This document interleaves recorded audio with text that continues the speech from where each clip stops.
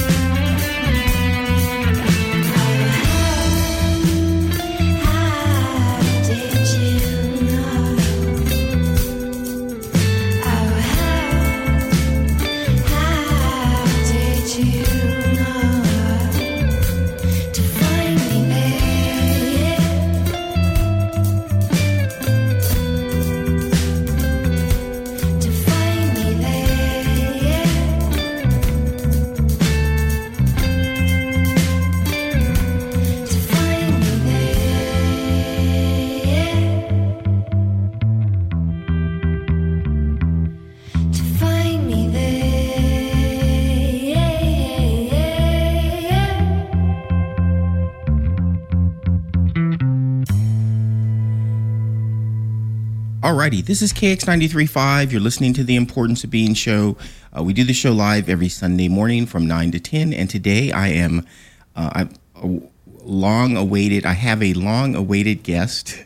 We met quite some time ago, Mike Veale of the Global Conservation Force. Thanks for having me. Oh, my pleasure. So, Mike, what is the Global Conservation Force? It sounds when it has force in it, it sounds like there's force involved.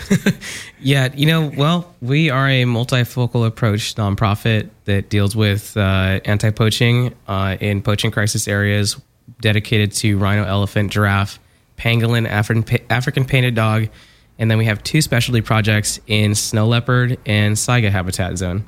What's a saiga? Saiga is an antelope species that lives in the steppe of Central Asia into Russia. Okay. And they are actually threatened by the same type of trafficking risks that rhino and pangolin are. The poachers are going after their horns, which only the males have in that species. Okay. And are they like with the rhino, it's Chinese medicine or that kind of thing? There's a traditional medicine market that's also gone into a status market. So we call it the Ferrari it's like a Ferrari syndrome where they, instead of buying the Rolex watch and the Ferrari car, if you have rhino horn, you are of higher stature because you can afford it. Right. And it's quite the problem because there are quite a few residents in China. The population is huge. Right. And you have the economics really building up on that. So the less available it is, the higher it costs, and then the more payoff it is, right? Exactly. And it fuels corruption and destabilizes local communities, and it infiltrates even the smallest zones where there are just a couple rhino, and it causes a lot of violence, unfortunately. Okay. And so how do you go about doing global conservation? So we are working on the ground in 12 countries, and we have projects in a total of 14. That's with our specialty projects, the snow leopard and the saiga. And what we do is we have our own projects, we work with partners, and we help work in the communities that are in these crisis areas as well. So anything from getting education outreach courses to kids that are living next to the Kruger National Park. Okay. Some of these kids have never seen a rhino in person, and they live just outside of the national park. Oh, my. And so we will pay for school field trips. We'll do food education courses for the kids, the sustainability projects, so hydroponics, solar, English classes so the kids can get jobs in the tourism industry when they're old enough. Okay. And support the local community by purchasing their art, which we then sell here for fundraising. Oh, okay. All the way to, we have canines and mounted units working straight up in the protection zones, catching poachers daily, weekly. We train rangers in multiple countries in advanced tactics, anything from field medical stuff, because rangers are commonly the responding medical team. There aren't ambulances, there aren't police officers in these zones. The rangers have to do it all. Gas stations are far and few between. So the ranger teams end up being very important to the entire community, and they also are also from the community. So the ranger jobs support the community. And so you support the existing resources. You don't come in like an invading force. Not at all. No. We are there to build up the local community, local support system, and then we also have our own teams that we have hired in through partnerships and our own staffing. The entirety of the business and fundraising and admin side of Global Conservation Force is 100% volunteer. Okay. So I call everybody professional volunteers because everybody's got a set amount of time that they're working on fundraising or, admin, whatever they're doing. Mm-hmm. But then the locals in country are the ones that are hired in, and we make sure that we're supporting those guys so that the entire system from, community to ranger teams is local. And we're supporting them to further their success for the future of those wild animals. And I guess that's a sustainable model where if you were dependent on importing, forces. Yeah. And the if you were, it'd be like if somebody was sending people here to, do our jobs, it would be the same problem. We wouldn't be successful. You'd be turning the community against the conservation efforts.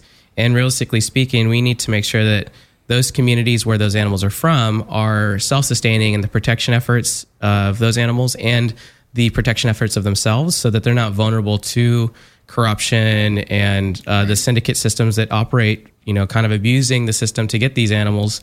If they value their wildlife and they value the model of ecotourism and the successive goals that we can all put together, then we don't have to be there 100% of the time. Okay. And you can set up one system, grow it to 1 through 5, level 1 through 5. They become an operating system, and you expand it further and further and further, and then you start moving into other countries. Okay, and so who is a poacher? What are they generally like? I mean, are they local people? Are they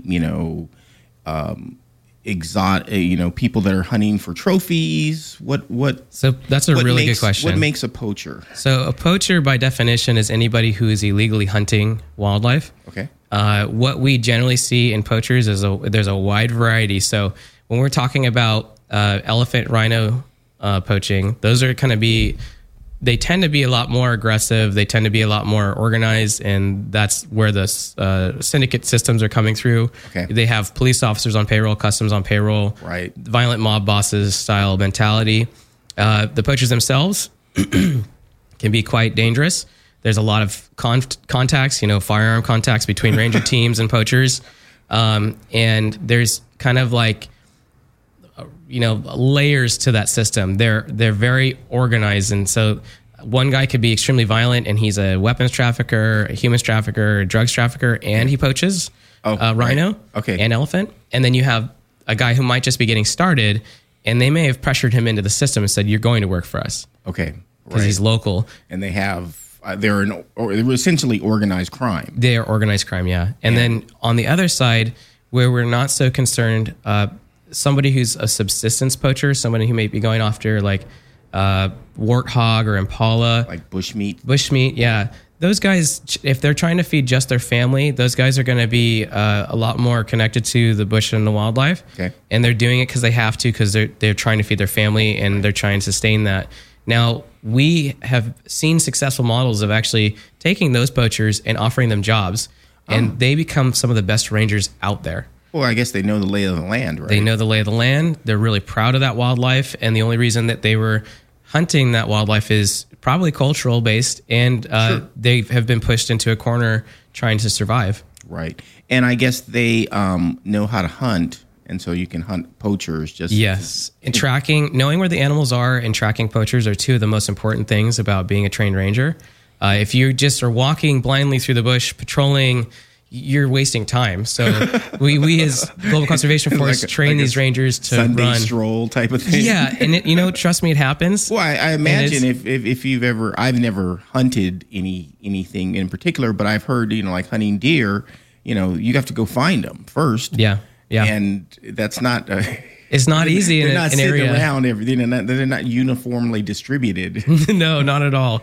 So, yeah, these rangers or those poachers, they can be turned.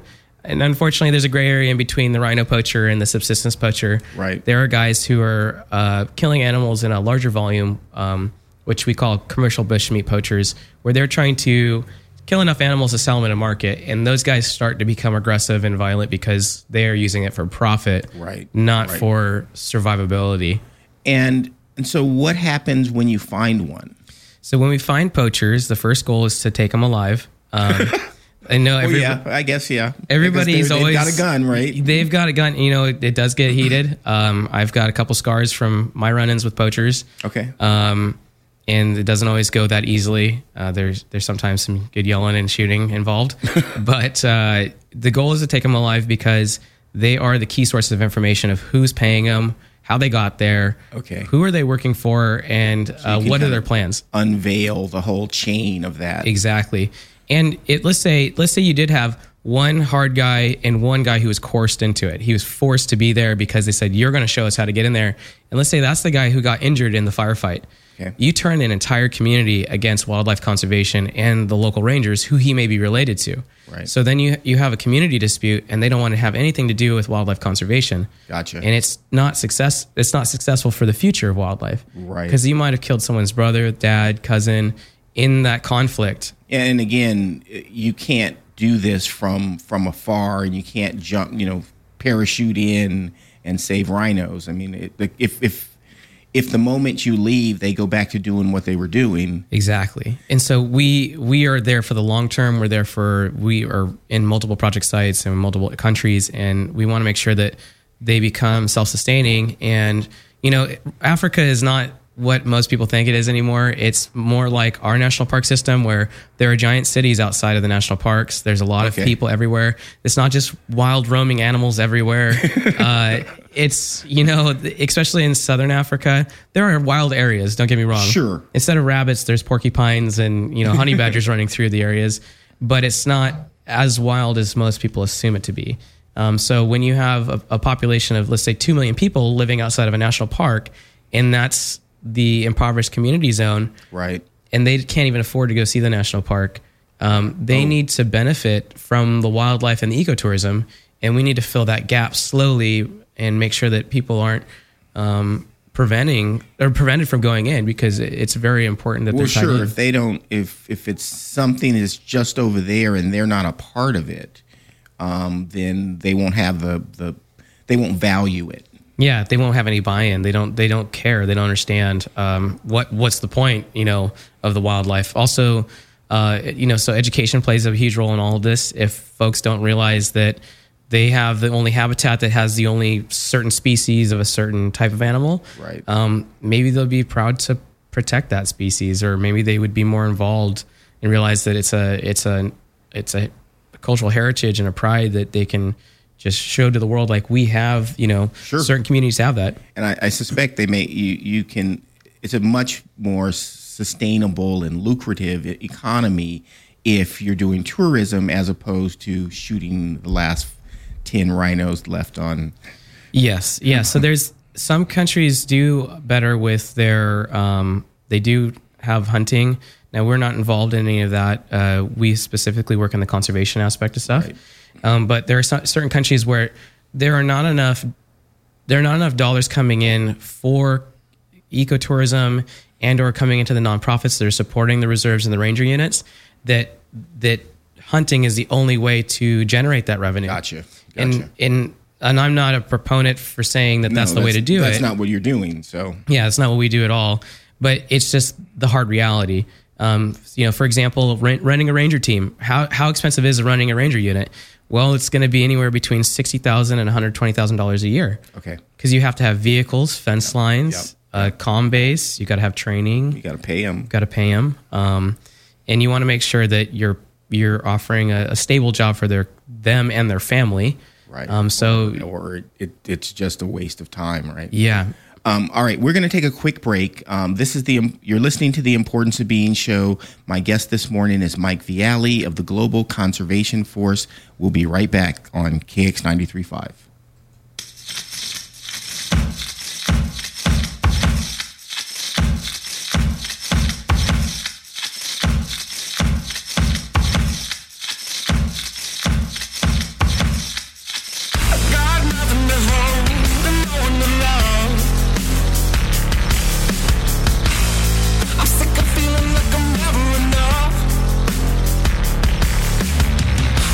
Close my eyes and I keep them tight.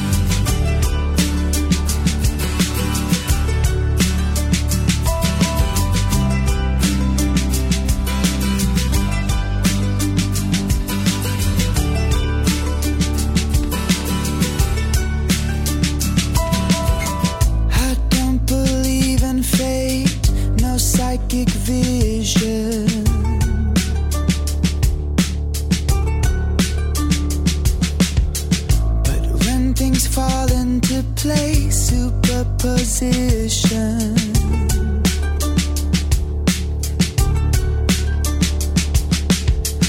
In any universe, you are my dark star. I want you to want me. Why don't we rely on chemistry? Why don't we collide the spaces that divide us? I want you to want me. La-di-da-da-di-da. La-di-da-da-di-da. La-di-da-da-di-da.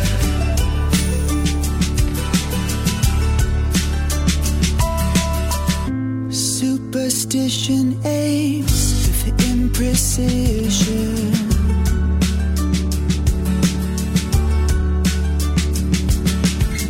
But when things can't be explained, superposition.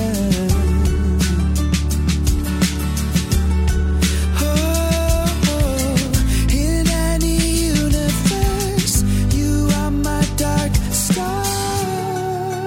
I want you to want me. Why don't we rely on chemistry? Why don't we collide the spaces that divide us?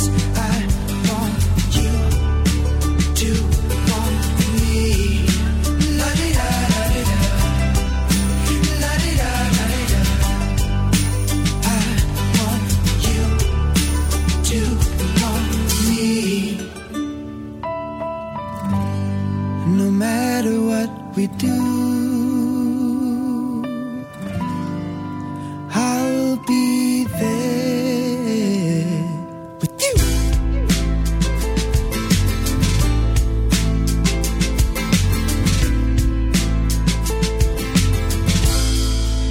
I want you to want me. Why don't we rely on chemistry? Why don't we collide the spaces that divide us? I want you to want me. La-di-da-da-di-da. La-di-da-da-di-da.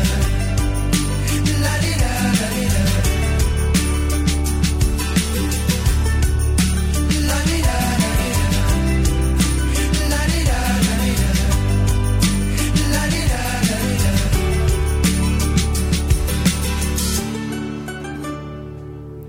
All right, this is KX 93.5. You're listening to the Importance of Being show. I'm your host, Ernest Hackman. We do this show live every Sunday morning from 9 to 10. And today I have Mike Veale of the Global Conservation Force in studio. I've been waiting for this for like 6 months or something. Yeah, I guess I met you back in the summer. Yeah, it's been a couple months for sure. Time flies. Yeah, definitely.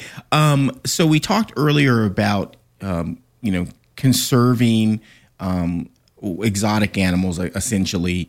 And we talked about poachers and who poachers are and kind of what the economics around that are like.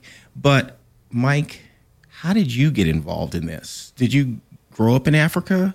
No, actually, so I'm from Southern California, and I've always had a passion for wildlife. And I was kind of always like, when I was growing up, I was always the kid that was outdoors climbing trees and building forts. I was the wild child. And I was the kid in the neighborhood that everybody would call if there was a snake or a lizard that someone had to catch. That was me. But eventually, I knew I always wanted to work in wildlife conservation. And so I worked towards that goal from a very young age, volunteering with as many different groups as possible. I became a vet tech, and then I started doing some field research, just doing endangered species counts out in the desert for desert bighorn, and then got a job as a senior mammal keeper at the San Diego Zoo Safari Park. Really? So I've worked the full gambit of wildlife conservation, and while I was working all of these jobs, I was always holding more than one job because wildlife conservation doesn't really pay well. So Not like Wall Street or anything. Not at all. No, I'm like, do I want the brown rice or the white rice? So, so I've had to, make it. It's been a struggle to get to here even. And I was working multiple jobs, and I actually started working as a ranger at Veale Lake, which is a private lake, while I was a senior mammal keeper at the San Diego Zoo Safari Park.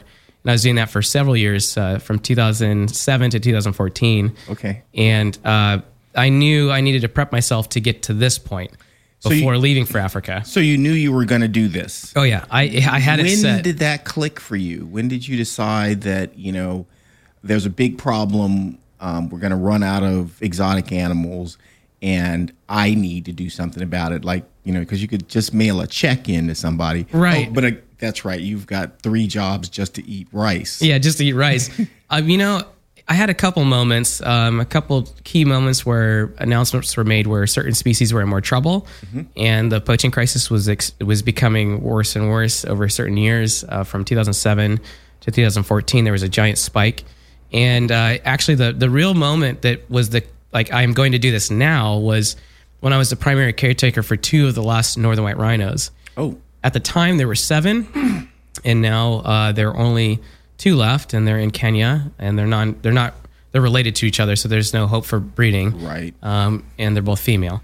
It's not a viable population anyway. We just 2. Just 2, exactly. So when I was taking care of Nola and Angelifu, I was their primary caretaker, and I just knew I was staring extinction in the face every day, and I really couldn't stand it.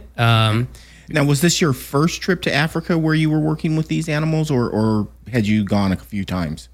When I first trip to Africa, I went straight into ranger intake, so I hit the ground running. I joined in and went straight into the Greater Kruger Park and what's known as the Rhino War, and I got trained by former Special Forces guys who had fought in the Rhodesian War and guys who had been fighting in the poaching conflict for many years, even as further back into the 80s and 90s when there were different spikes of poaching issues going on. Okay.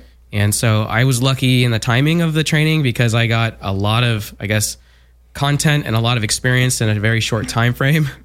So there was I'm a sure lot of your fireworks. Mom was really happy about the a lot of experience in a very short time. Oh yeah, my parents were definitely like, "You're doing what now? You're going where? What?" Yeah, when I told my parents, they definitely were very patient, but also the internal screaming was there. You could see it. Yeah, don't overreact, and then he'll go for sure. He's going to leave for sure. They're like, "Are you sure you don't want a desk job?" I'm like, "No, I really don't like desks." Yeah, make it sound like you're gonna, it's a great idea. Maybe he'll change his mind. Exactly. I tried to get, they tried to sell me on different things for sure. That's for sure. Here, I'll give you this car, and they're like, you could start up the family business again where we were doing music production. I'm like, no, I mean, that was cool and everything, but this is my passion. So weren't you scared? I mean, when you got there, and they're special forces guys saying, yeah, they're going to be shooting at you.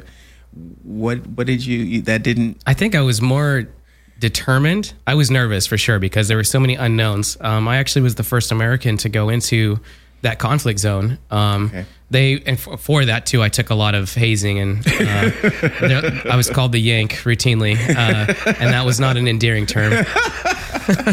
So being the one of the only foreigners, there were 2 others in my course with me, one from Germany, and then one from another part of Africa. We definitely took a lot of that, and being from the outside, there was no way to get any information outside of you're going into a military style boot camp. Right. And we're taking everything away from you as soon as you get here kind of thing. That was all I knew. And so when I got into it, I was just kind of riding the wave day to day. And when things got serious, I definitely felt prepared. Okay. So I wasn't afraid. I just was very determined. Okay. And so your first expedition, if you will, what was that like? First expedition. So during training, what they would do is we would be, full military style going out on patrol, except they would give us dummy weapons. And so they're putting us up at posts, and they're making us do clandestine operations, following certain vehicles into certain bush camps. Okay. And you're not only out there with the poachers, you're out there with the dangerous animals. And so you've got lions and leopard and your blue gun. Yeah. And you've got a PVC pipe that you're bang. Yeah. And so you've got all these dangerous factors. But for me, I was always comfortable with that wildlife, working as a zookeeper and just being an avid outdoorsman here. But it was really like in the zoo, they're not going to try to eat you. Well, I work in the open field exhibits there, so it's not it's very much it's almost the same. So you could get run over. Like, it's dinner time. Yeah, you do have to watch out for that. You'd hear like certain code words from certain rangers, like, "Oh, the bosses are out." You're like, "Who's the boss?" And they're like, "Oh, the lions. They're just down this. They're 100 yards from us." You're like, "All right, well, that's not cool." And so. But it was, it's very wild. It was very much like Band-Aids off. You're in Africa. Here you go. Either keep up or you're gonna be behind. Right. Well, yeah. And there were no apologies. There were no nothing.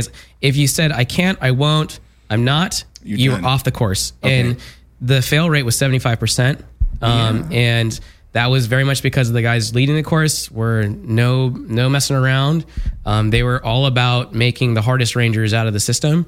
So you were also, while you're in this selection training, they're selecting you for what you're going to go into afterwards too. Okay. And so I became part of the Rhino Task Force unit, which was it was a joint unit between police, a special version of police there, and other ranger units. And we were kind of like the integrated SWAT team between working in and outside of the reserves. Okay. And it was very raw and real. So did you start the Global Conservation Force? I did, yeah. And so what did you see that made you think that you needed a bigger organization or more resources or a tether back to the mainland or to civilization, if you will? That's a great question, because what I saw was hundreds of anti-poaching units without matching boots, pants, no weapons, no bulletproof vests, no vehicles. And so just seriously under-resourced. And extremely under-resourced. And almost irresponsible to be out there. Yeah, and these guys have all the heart and all the problems that they got to deal with. Okay. And the world is staring at conservation organizations saying, why are we losing these animals? And the fact of the matter is, humans are the key to wildlife conservation. Okay. If we remove the locals from wildlife conservation, there is no future for them. And these rangers, we're talking about like a 12-man team taking care of an area the size of all of Orange County. Okay. How is that even real when you've got maybe 2 to 5 million people living around the entire outside of that?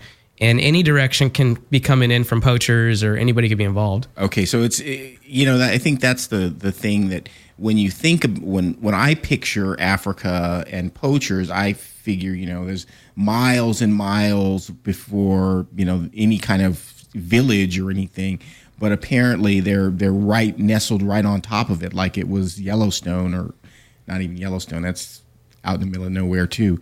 Yeah. I mean, look, if you were to look at Laguna Beach, and let's say Laguna Beach was one giant reserve, and this is like the average size for some of the reserves, there may be 50 reserves in an area like the size of Laguna Beach's reserve, but there might be a city like there are just outside of Laguna of a full population of people, and it might be very densely populated. Yeah. And when it's very densely populated, you only have to have 1 or 2 bad eggs to get organized and become a gang. And if they're connected to external money from traffickers overseas, all of a sudden you got a bigger problem. And that's kind of how wildlife protection is so difficult. Yeah, I guess they can easily, with external resources, overmatch the whatever rangers system you have built. Yeah, because they're always, we don't know what their steps are. We have a good idea what their steps are going to be, but they don't really have to work all too hard to be a step ahead of us, because no matter what, we're always trying to catch up to them. Right. Unless we're doing intelligence-based opportunities intelligence-based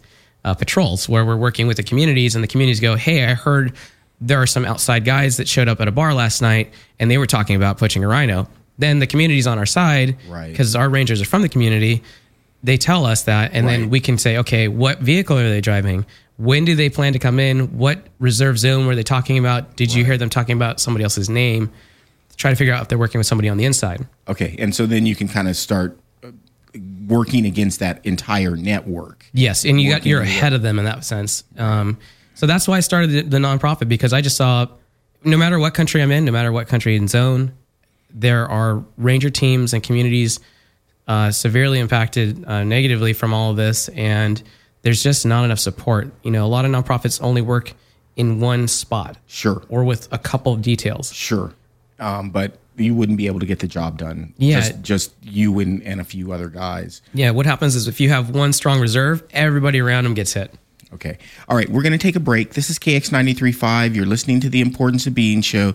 Today, my guest is Mike Veale of the Global Conservation Force, and he is out saving exotic animals around the world. This is KX 93.5.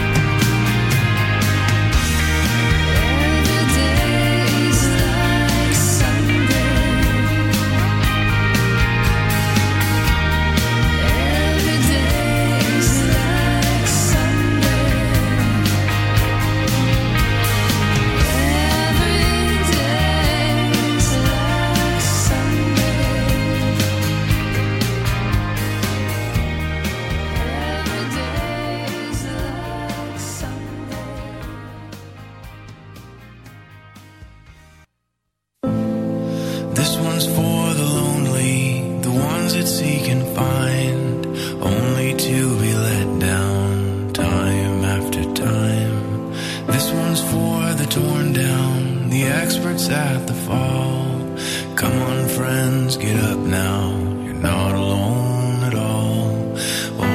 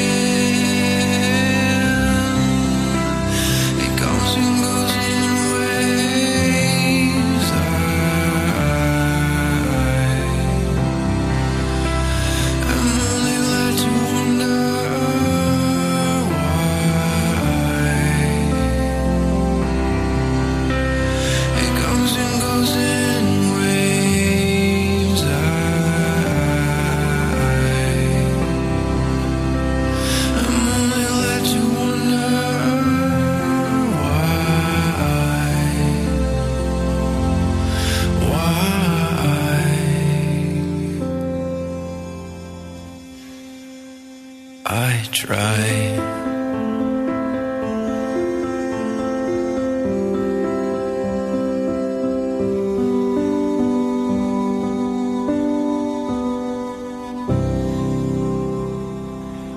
Okay, this is KX 93.5. You're listening to The Importance of Being show. I'm your host, Ernest Hackman. We do this show live every Sunday morning from 9 to 10.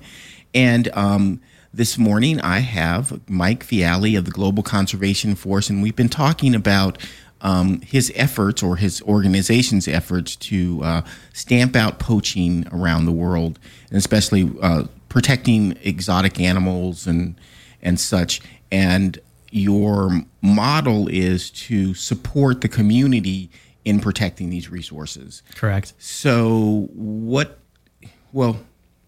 how long have you been doing it? So Global Conservation Force has been around since 2014. I started as a pilot project first under Fight with Mike, direct anti-poaching. I wanted to make sure that it was going to be successful to make it a bigger thing. And so then in 2015, we rebranded as a 501c3 nonprofit, okay, Global Conservation Force. But I've been working in wildlife conservation since 2007. Okay. And so I've been in the industry for quite some time.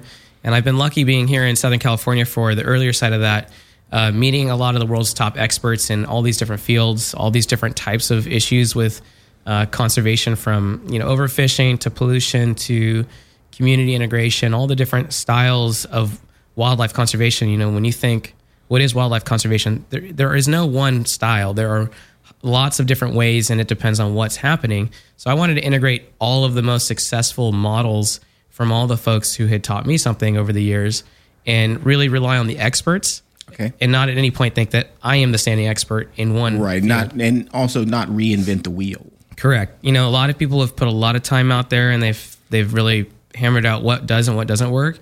And even between areas, like what works in South Africa does not work in Kenya. Okay. So you got to know that, and you got to really rely on your local information, your local experts, and really sit down and talk and listen to them. What are their goals, and how can you facilitate that? And then I guess build up capacity for them. Yeah, capacity building for sure. Because again, you can't put 10 Mike Veales across the country and different continents. And it's kind of like Superman. Yeah, it doesn't make sense. Put a cape on, put a big red cape on him, and right, plop him down. Put me down. I'm not that cool. I would rather train other impassioned people in this field and make them successful, so that we can all be a strong team at the end of the day. Yeah, and you can make more impact. Yeah, more impact. Yeah. So what does your organization look like?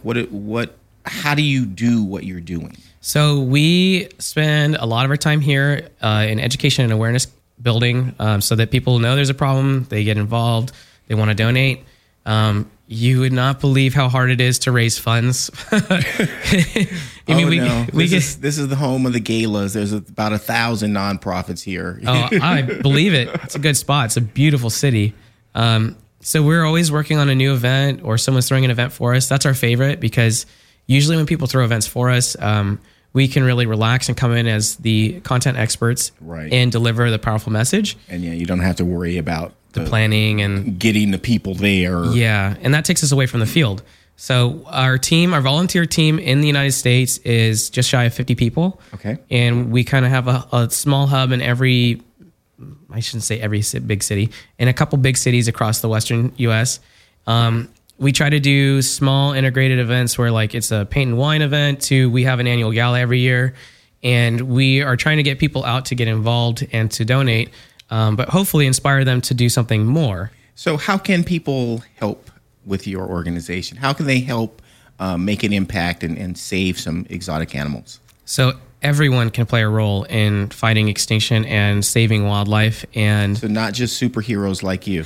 No, and I would be embarrassed to be called a superhero. I mean, we have people who are doing marketing for us, and that's a huge help for us. Website design. We need help with people doing treasury and accounting and internal audits. Sure. Anybody who has that background, we plug them in as a volunteer. We get them set up with the team. And then we have quarterly goals that we're trying to hit for all of that stuff. I can't say we hit every goal, because it's very hard to manage not only the field projects, but all the volunteers, because everybody's got a life and they've got a job.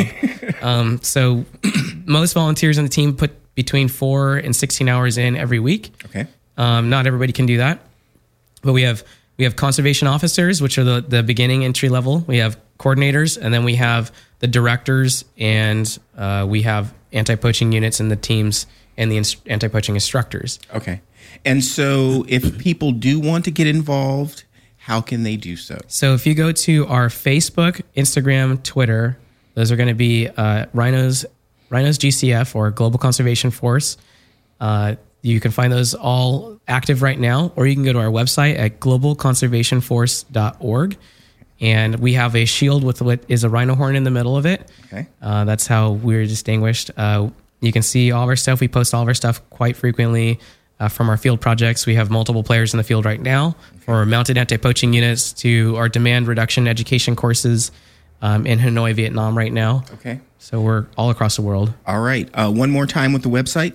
globalconservationforce.org. All right. Well, Mike, it's been a real pleasure having you here in the studio. Well worth the wait.